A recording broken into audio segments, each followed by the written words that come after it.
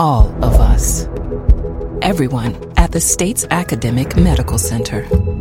All working together to deliver complete care now and for generations to come. All over the state, including hospital and clinic locations from the Delta to the Gulf Coast. All for one reason. You, the University of Mississippi Medical Center. All for your health. Hello, Mississippi. This is a live edition of Southern Remedy, the original one. And I'm Dr. Rick DeShazo, professor of medicine and pediatrics at the University of Mississippi Medical Center.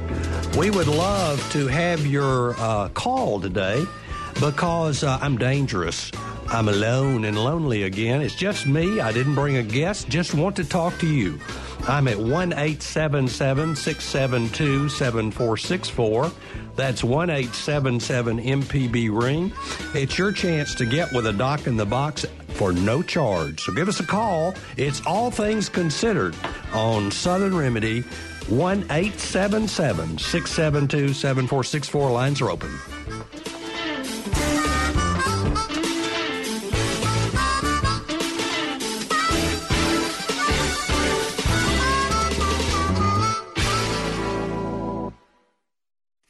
Live from NPR News in Washington, I'm Windsor Johnston.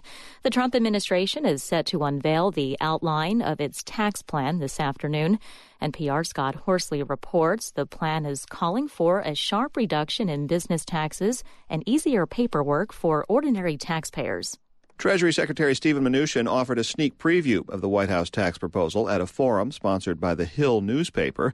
While Mnuchin did not fill in many details, he does say the plan will be ambitious. This is going to be the biggest tax cut and the largest tax reform in the history of our country, and we are committed to seeing this through. The Treasury Secretary has argued that the proposed tax cut will pay for itself by spurring faster economic growth.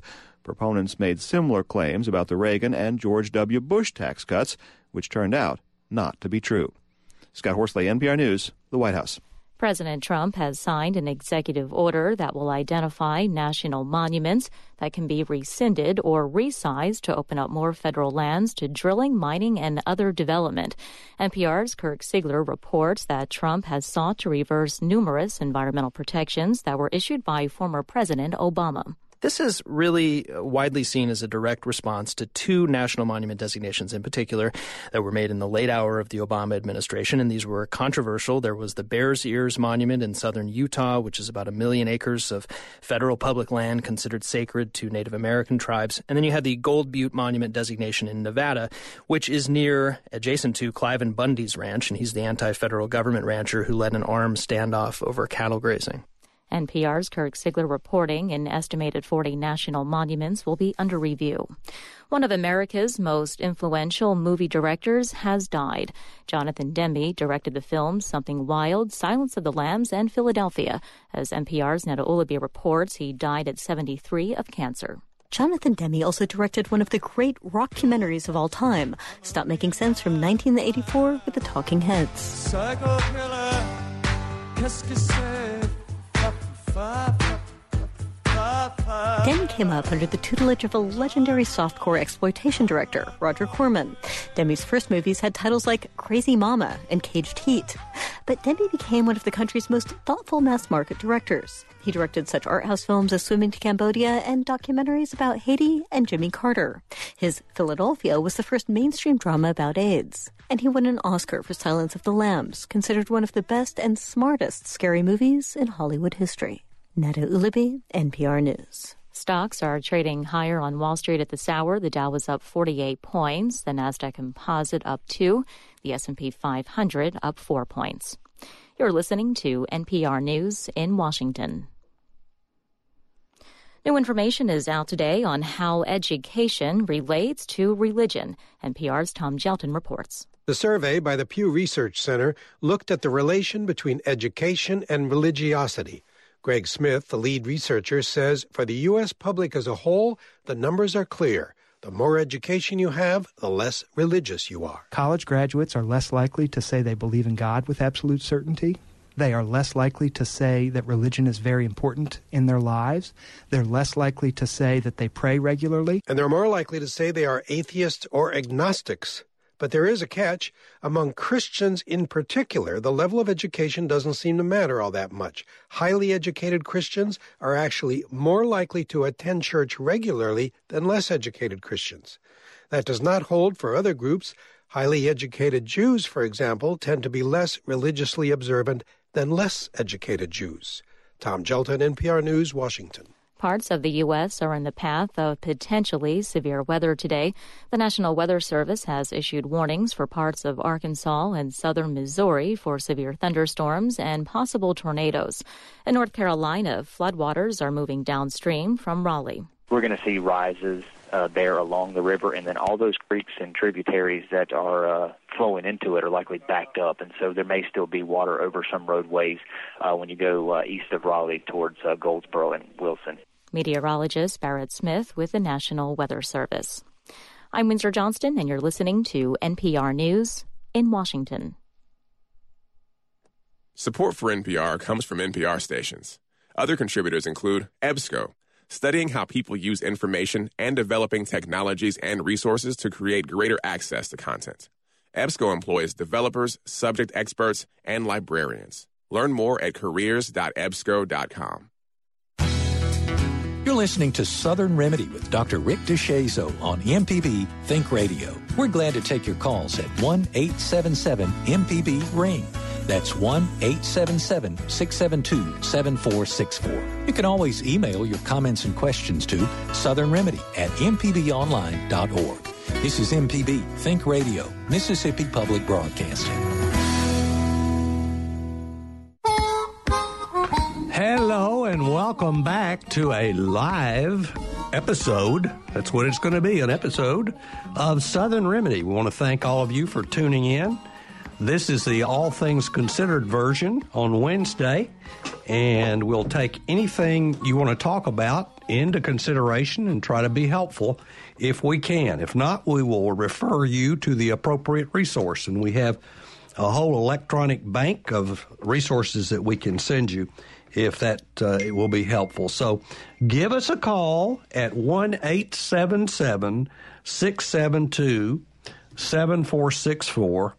I'm going to go to Jackson in just a minute. We have one line that has someone waiting. I'm going to go to Jim in just a second and go to you if you give us a call on the remaining three lines, 1-877-672-7464.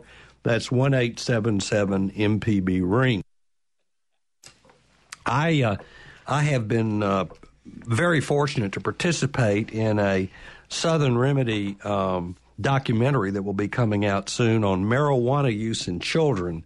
It's been a pretty scary experience, and I've learned a lot of neurology that I didn't know. But I will tell you that most people don't get it as to what's going on in that area. So that's going to be, I hope, a useful and informative thing for you to watch. And if you want to talk about marijuana, we can talk about that. Or we can talk about anything you want to talk about, like toenail fungus. And let's go to Jim in Jackson. Hey, Jim. Hi, sir. Thanks for your call. Yeah, hi. Appreciate the service you all render. Okay, toenail fungus.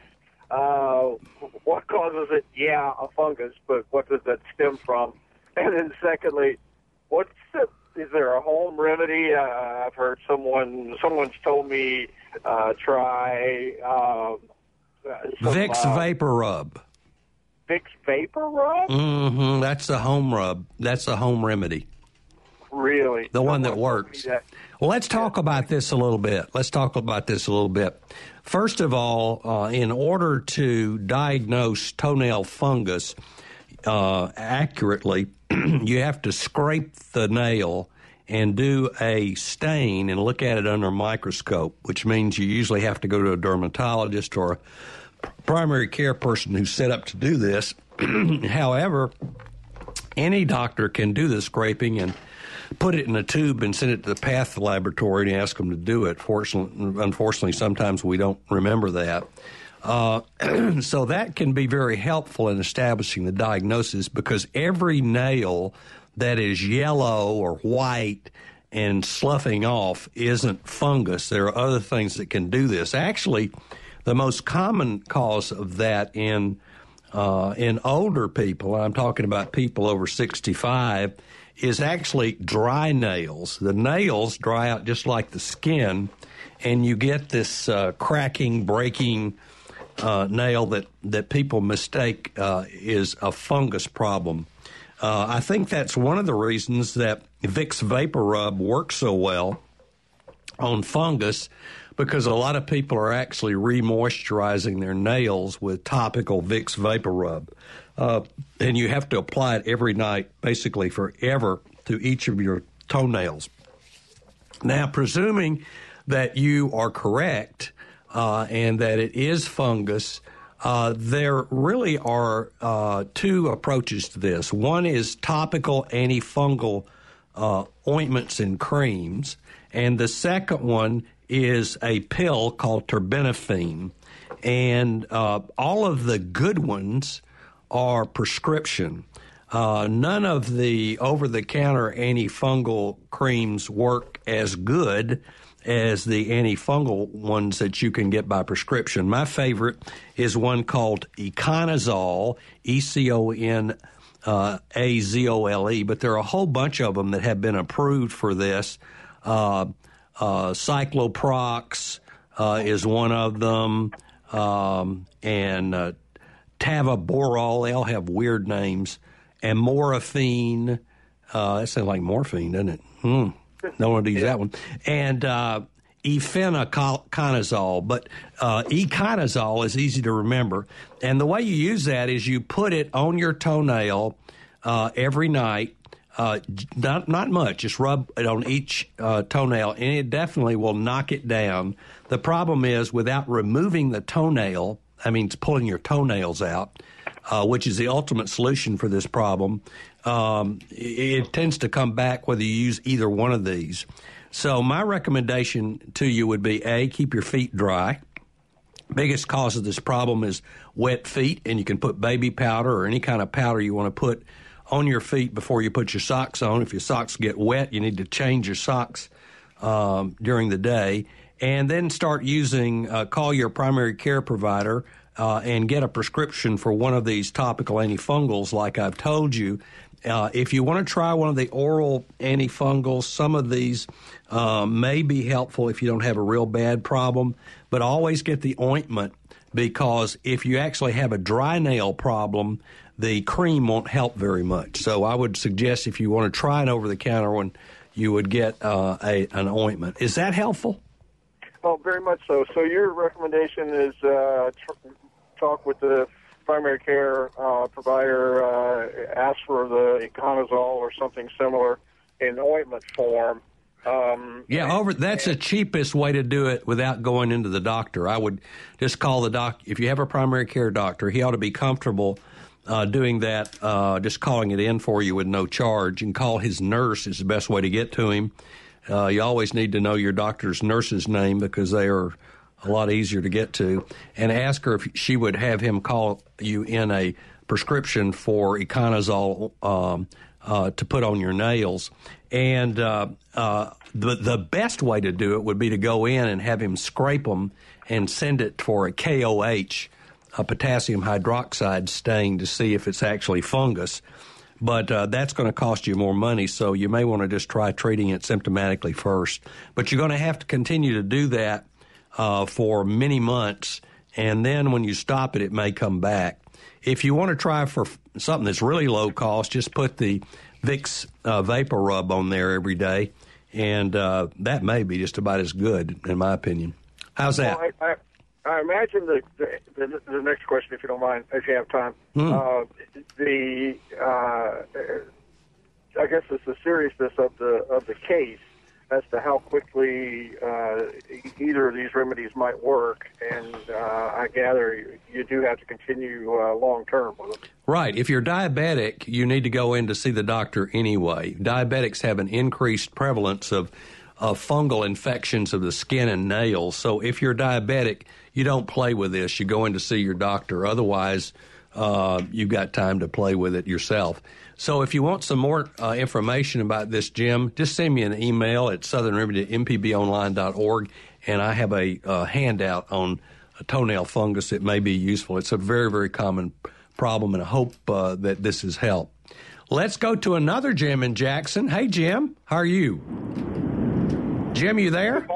Good morning. I'm over 65, and my doctor on the last visit recommended that I started taking statins.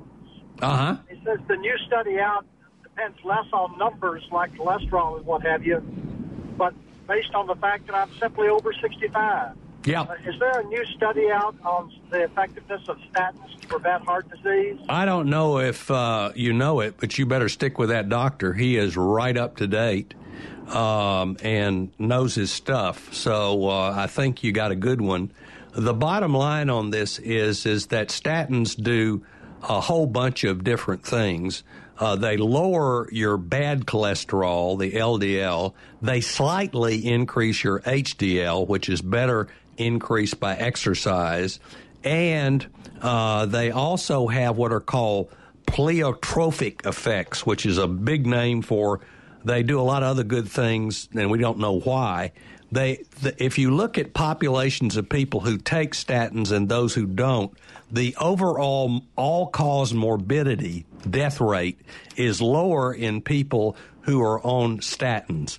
So they're doing something other than just those cholesterol things that we're talking about.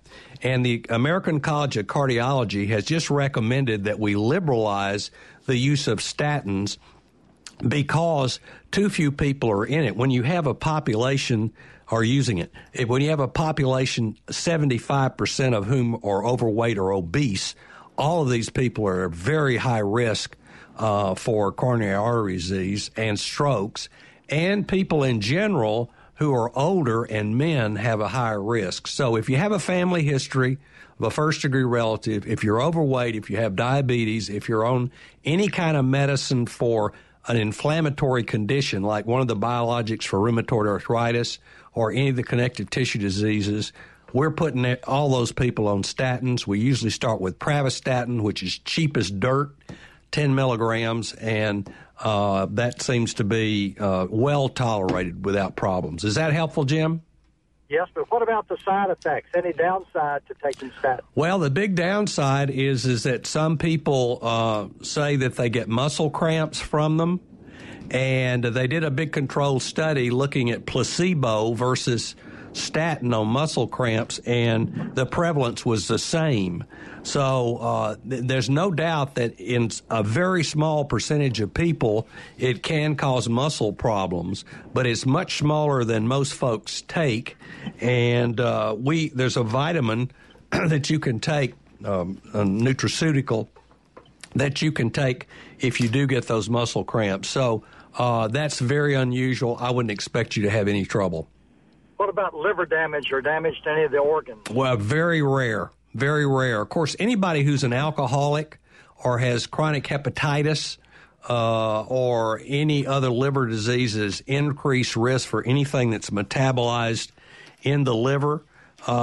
We usually get one liver test 4 to 6 weeks after starting a statin in people who are nervous, but the recommendations are changing on that too. In fact, most people are not even following those.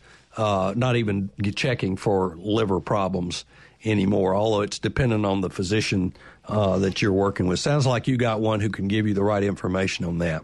Is that helpful? Thank you very much. All right, good to talk to you. We have some lines open. I'm Dr. Rick DeShazo, professor of medicine and pediatrics. It's All Things Considered. Whatever you want to talk about today, we'll give it a shot. We're at 1-877-672-7464 or 1-877-MPB-RING. Love to have your call. They get really busy at the end of the program. We got 2 lines right now, so now's a good time to give us a call. Let's go to Larry in Georgia. Hey, Larry.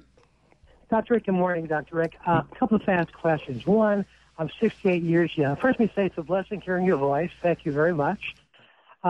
Two, currently I'm taking finasteride and recently started taking Flomax or Tamsuline to reduce my need to urinate in the evening. I'm still doing that, and so my first question is, does the Flomax really stop the need to urinate at night? That's one. Secondly, I had a blood test because I was feeling fatigued. It came back saying that my lymphocytes, the value of 83, the range was like 21 to 51, so it's high. Had a CAT scan this weekend from my upper body, showed some lymph nodes. I'm scheduled to have a bone marrow test today to get a, quote, definitive diagnosis. So my question is, will I get a definitive diagnosis from the bone marrow? And then secondly, because I don't know the trees from the forest, what type of questions should I ask? I don't know what to ask. Okay. All right. Well, I'm sorry you're having to go through that. Let's do the Flomax thing first. Flomax is a muscle relaxer. That's why it can cause you to, when you stand up, to get dizzy, because it relaxes the muscles and the blood vessels in your lower legs, and all the blood goes to those blood vessels, and it doesn't get pumped back up, squeezed back up like it usually would when you stand up. So it is a muscle relaxer, and it only has so much effect depending on what your problem is. Most people that take Flomax have prostatism, which is an enlarged prostate about the size of a chestnut that sits right over your urethra, and as it enlarges, or it actually can go through there in some cases, as it enlarges, it squeezes your urethra, and that causes a lot of irritation called LUTS, lower urinary tract symptoms. That's having to urinate multiple times, small volumes, get up all during the night, run to the bathroom, and if you don't, lose your urine, never feel that your bladder's empty. That's prostatism. All this, some other causes can cause this as well, so you need to have this checked out by your doctor. So that works only so good because it can only address the muscle part of it. Finasteride, a second drug, is frequently given in combination if the tamsulosin Flomax does not get rid of those symptoms. So usually if somebody has fairly significant symptoms, we give both of those together, and after about a year, try to drop out the Flomax because the tamsulosin shrinks the prostate. So that's the usual combination. If you need more information about that, I have a nice handout, so just send me an email at southernremedy@mpbonline.org. I'm sorry that your lymphocyte count is up and that you're having to have a bone marrow. There is a form of leukemia called chronic lymphocytic leukemia that is associated with too many lymphocytes, and the diagnosis of that is made by bone marrow biopsy and aspiration and genetic studies. And the treatment of leukemia in men, in adults now, is very, very different than it was previously. We have many more drugs, and many people outlive certain forms of leukemia. So I would not get too anxious about this. What you need to ask your doctor is, number one, what did your bone marrow results show? Could you have a copy of it? Because if you want a second opinion, you want that to take to somebody else. And if the diagnosis is one of the leukemias, they're going to offer you either watchful waiting, depending on how bad it is, or chemotherapy. And you'd probably want to get a second opinion unless you know the doctor who is recommending this real well, or he or she is in a large group of people who have a large number of patients. So I think ask for copies of your laboratory work and your biopsy and bone marrow biopsy and pathology, so you can get a second opinion if you choose to do that. And that's pretty much it. So I hope that the bone marrow is fine and you won't have a problem. But if you want some more information about that, just drop me an email and we'll give you something on that too. And we'll be thinking about you. Thank you for your call. All right, let's go to our next caller, and that's going to be Melanie in Pickens, Alabama. We have one line open. Give us a call at 1-877-672-7464. I'm Dr. Rick, and it's All Things Considered. Hello, Melanie. Hi. I had a question about the screenings you hear about periodically coming around that screen for, like, aneurysms and carotid artery problems and such as that. Is that worth your time and money, or what's your opinion? All right, that's a really good question. A lot of churches and hospitals and other organizations have these screenings that include ultrasounds of the vessels, as long as some blood work for cholesterol. They check your blood pressure. They may get a urinalysis. It varies depending on who's sponsoring it, how much money they're paying per capita for the people who go to the screenings. These are double-edged, because the more laboratory test that you get, this is statistical calculation, the more laboratory test you get, the more likely you are to get one that is a false positive. So if you get 5 or 6 lab tests, you're much more likely to get something that is a false positive, that is an abnormality that isn't one, than if you select the test on the basis of the patient and their need for the test. So the risk is that you will get some results that will put you in a cycle where you end up having lots of contact with the medical establishment that you don't need. Now, I personally am in favor of these, especially since very few of our people get the kind of preventive health care we should be getting. We should be getting all of our shots. We should be getting our blood pressure checked, our cholesterol checked, all that stuff regularly, especially if you're over 50, when you should be having your eyes examined every year. And if you're obese, then you know you're at risk for everything. So, it's a minimum of 1 year, if not every 6 months. So the ones that you're talking about are the carotid ultrasound. There are 2 arteries in your neck that you can feel if you put your fingers under your chin that take blood from your heart to your brain. And when those get plaques in them, there are pipes that can get plaques in them, they predispose you to a stroke from either a piece of the plaque breaking off, or just constricting the blood vessel till it closes. So these screens have only been recommended for smokers, and primarily for male smokers, but they're done on everyone. And we're very concerned that one, if you get an abnormal one, that it's repeated in a standard laboratory where they're doing these all the time, and that you get follow-up. So that's a long answer to a short question, Melanie, but I don't think there's a downside if it's the usual $30 and you're getting all this information. But if you've already had the information, you don't need it. And I would share the information with my doctor for further information and recommendations. Thank you for your call, and we appreciate it. If you want to know more about health screenings or whatever else is on your mind, give us a call. We're at 1-877-672-7464. I've had 2 cups of coffee, so I'm ready to go. Love to have your call, and we got 2 lines open. Let's go to Jackson and Don. Hey, Don.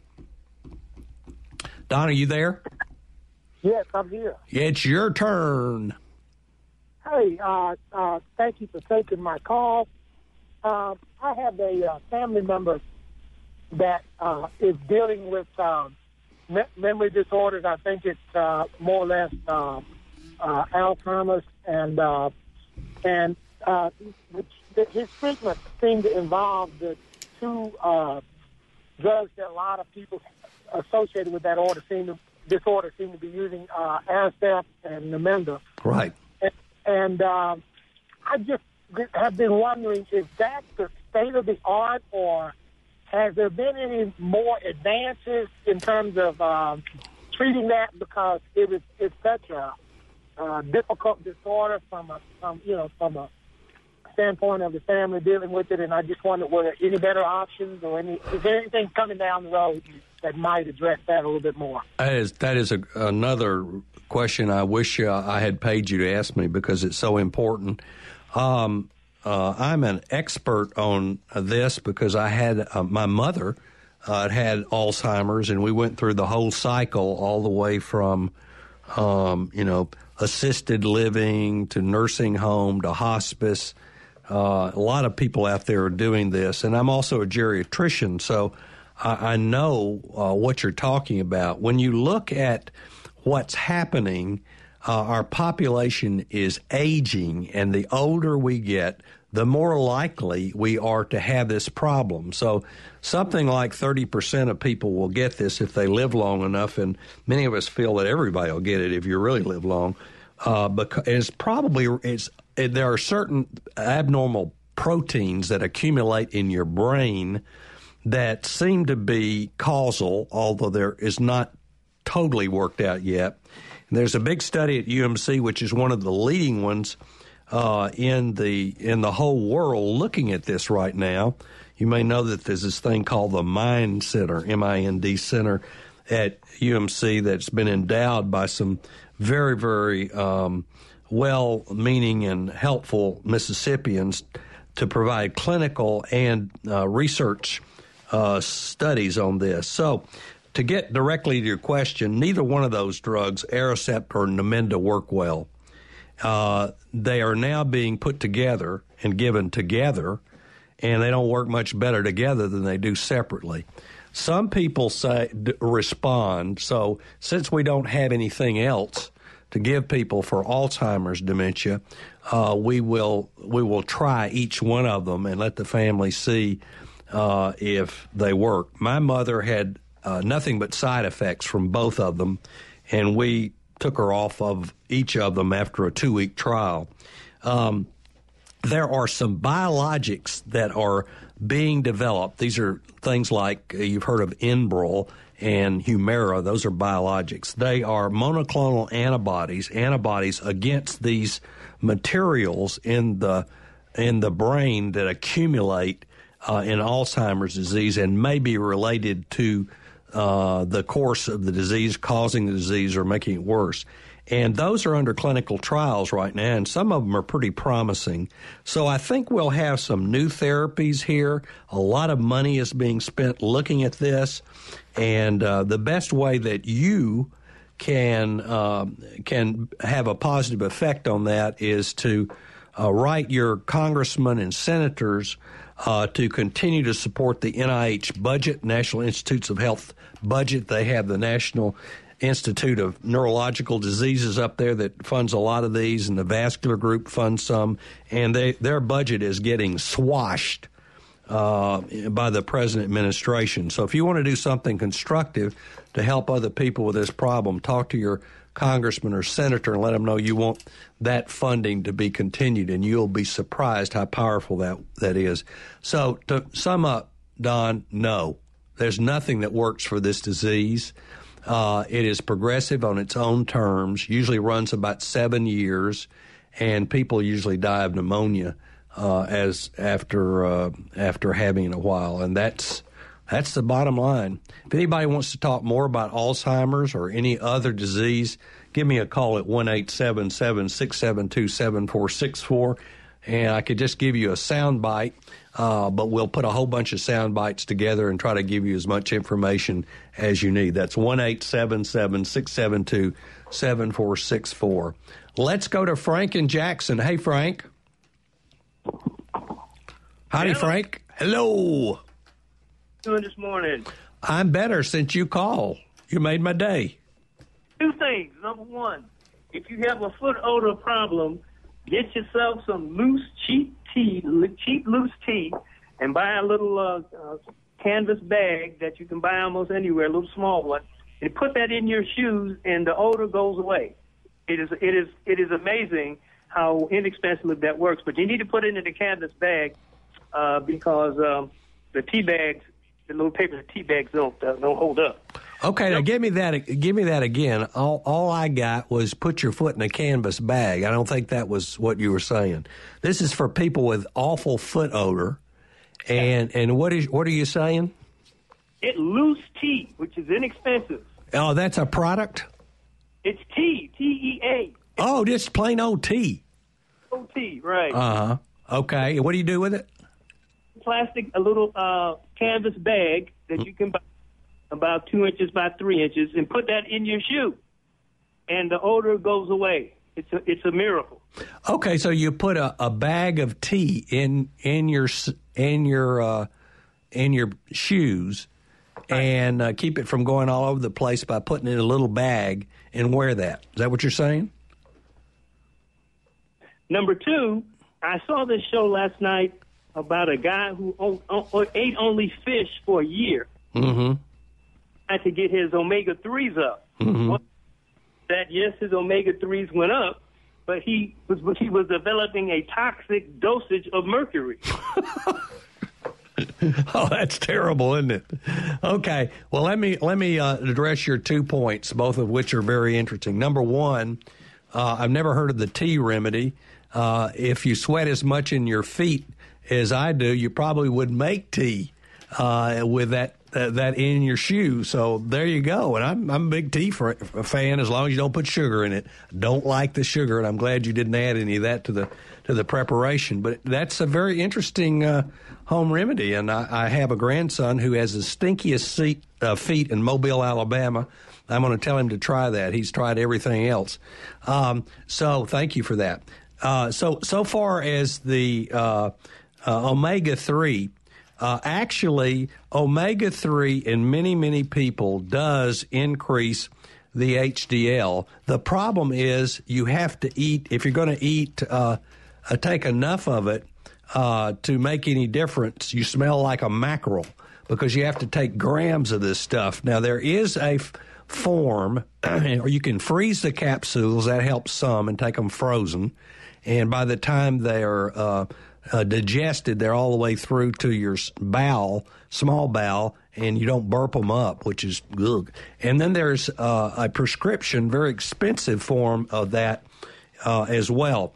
I don't think that is, it's very rare that you need to take omega-3. That's in some cases where people have their triglycerides out of whack, and that's one of the few things that does much for that. So the average person doesn't need to take omega-3. You don't get enough in 1 tablet or 2 tablets a day or capsules to do any good anyway. You have to take tons of it. And you don't want to smell like a mackerel or probably have stinky feet with that as well. So I'm not big on that. I'd rather use a statin if you got lipid problems. And I hope that's helpful. I'm not sure it is, but it's the best I can do. Thank you for your call. And who are we going to next? Let's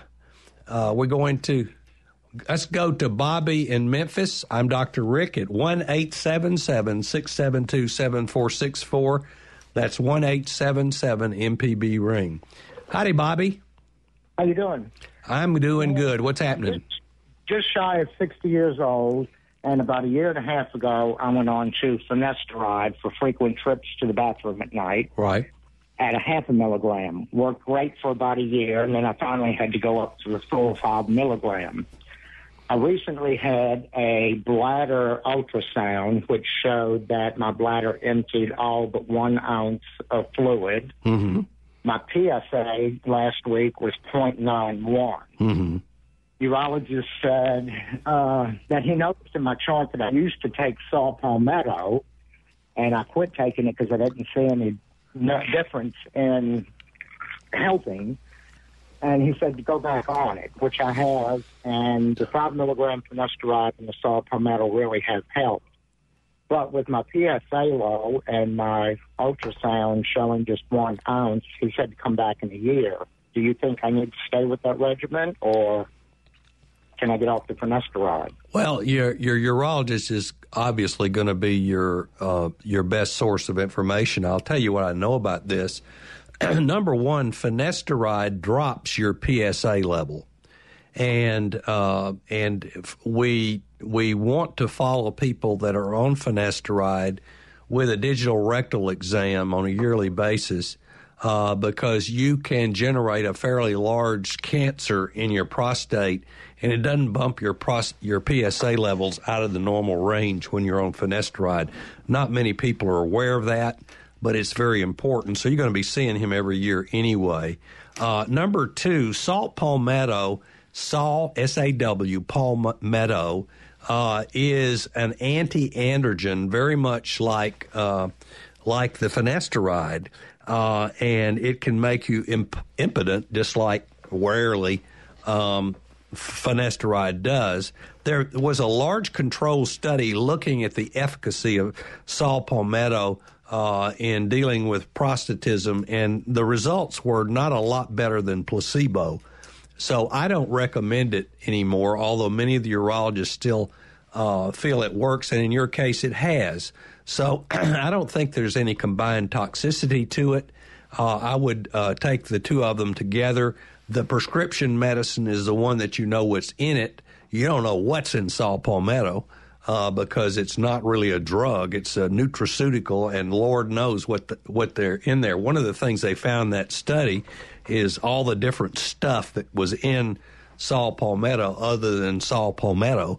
So if you want to continue to take that, it's working fine. Try to stay on the one that you're on that you know works, which hopefully is one that is approved by the U.S. Pharmacopoeia, and you'll see the USP label on that. At least somebody has looked at it as opposed to some of the others, and I hope that's helpful, and I appreciate your call, Bobby. Thank you for that. Let's go to South Haven. You're listening to Southern Remedy. I'm at 1-877-672-7464. I'd love to take your call. John, how are you doing?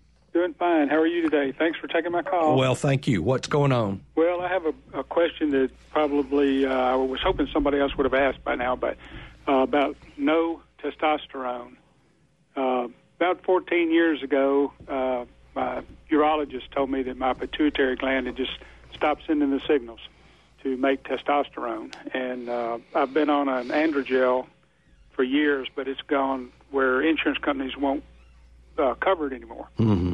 And I was wondering about the effects. I'm 69, and I have prostate high PSA, about 9.6, but I'm stable. I've been seeing a urologist for 14 years, and he keeps saying I'm stable. I've had 3 biopsies with no problems.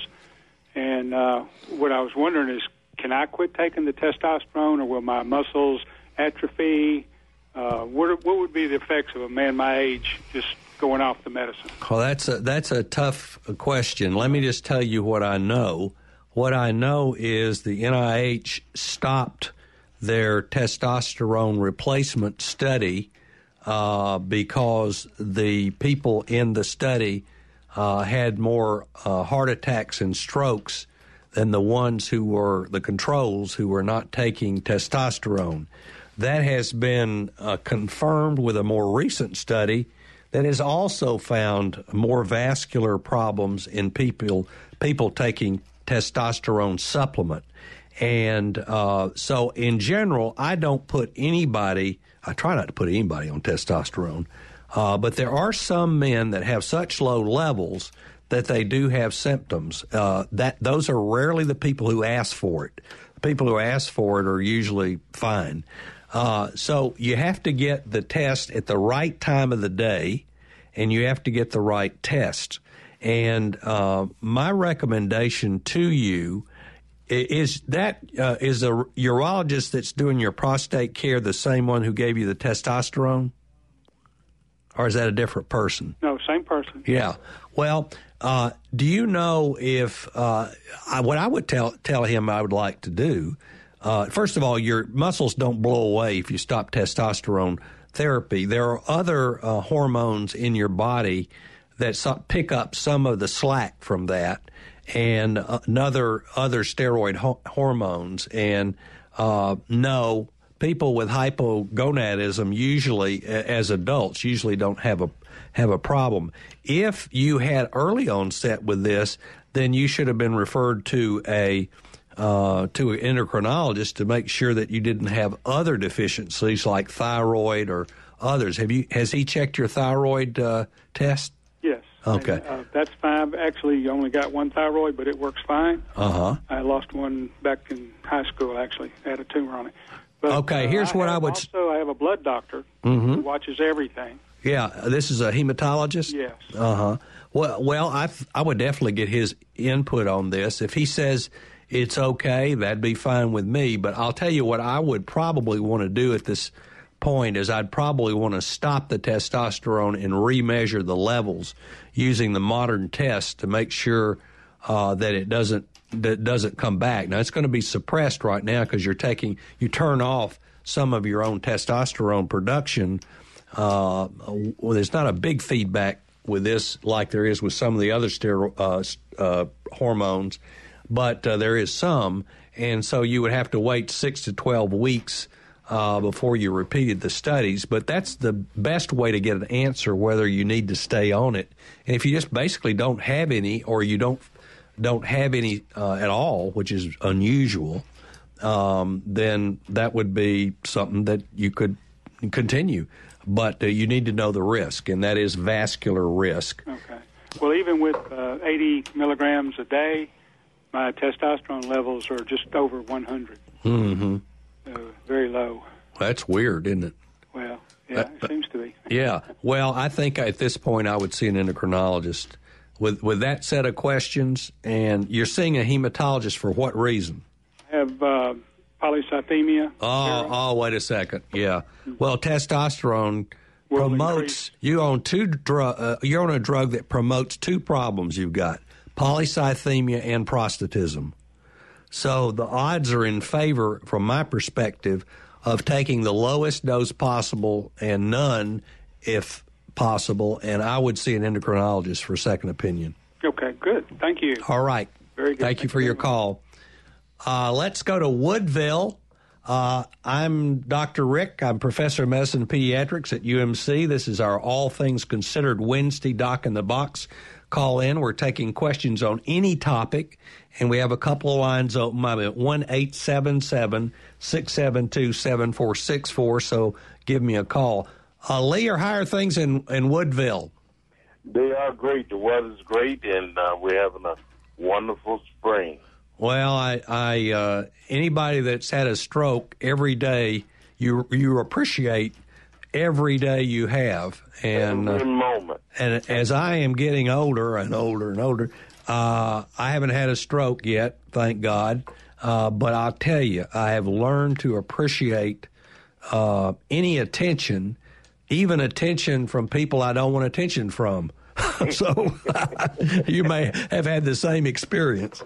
Thank you, Dr. Rick. And as you know, I am a 3-time stroke survivor. 3 times. Doc, what I wanted you to do today, I wanted you to talk and tell your listeners, all right, if I am correct, down in Pascagoula, the 2 neurologists there have left because of financial problems in Jackson County and Pascagoula area.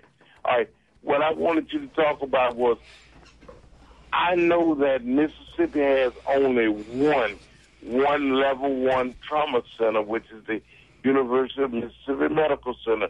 But the people should know that the rural providers, these doctors and these nurse practitioners, are well trained, and that there's a video conference that if you got to the rural hospital, they would hook up with UMC until they could get you transported to UMC, and you can do better. These people are trained. Let their listeners know what's going on with that hookup. I am so glad that you called, because that was not on my agenda for today, but it is very important. And the thing about heart attacks, that is, the quicker you can get in, the more likely you are not to have serious long-term side effects, goes for strokes, and you're on the clock as soon as you start having a stroke until you can get to an emergency room that is set up to handle that. And all of our critical access hospitals in the rural areas of the state have hookups to the UMC emergency room and thus to the stroke center at UMC. And there are things that need to be done immediately if you have a stroke, and that is to decide whether or not you need to be anticoagulated or have a clot buster. And that clot buster is available in all those hospitals, critical access hospitals, that are hooked up to UMC through telemedicine.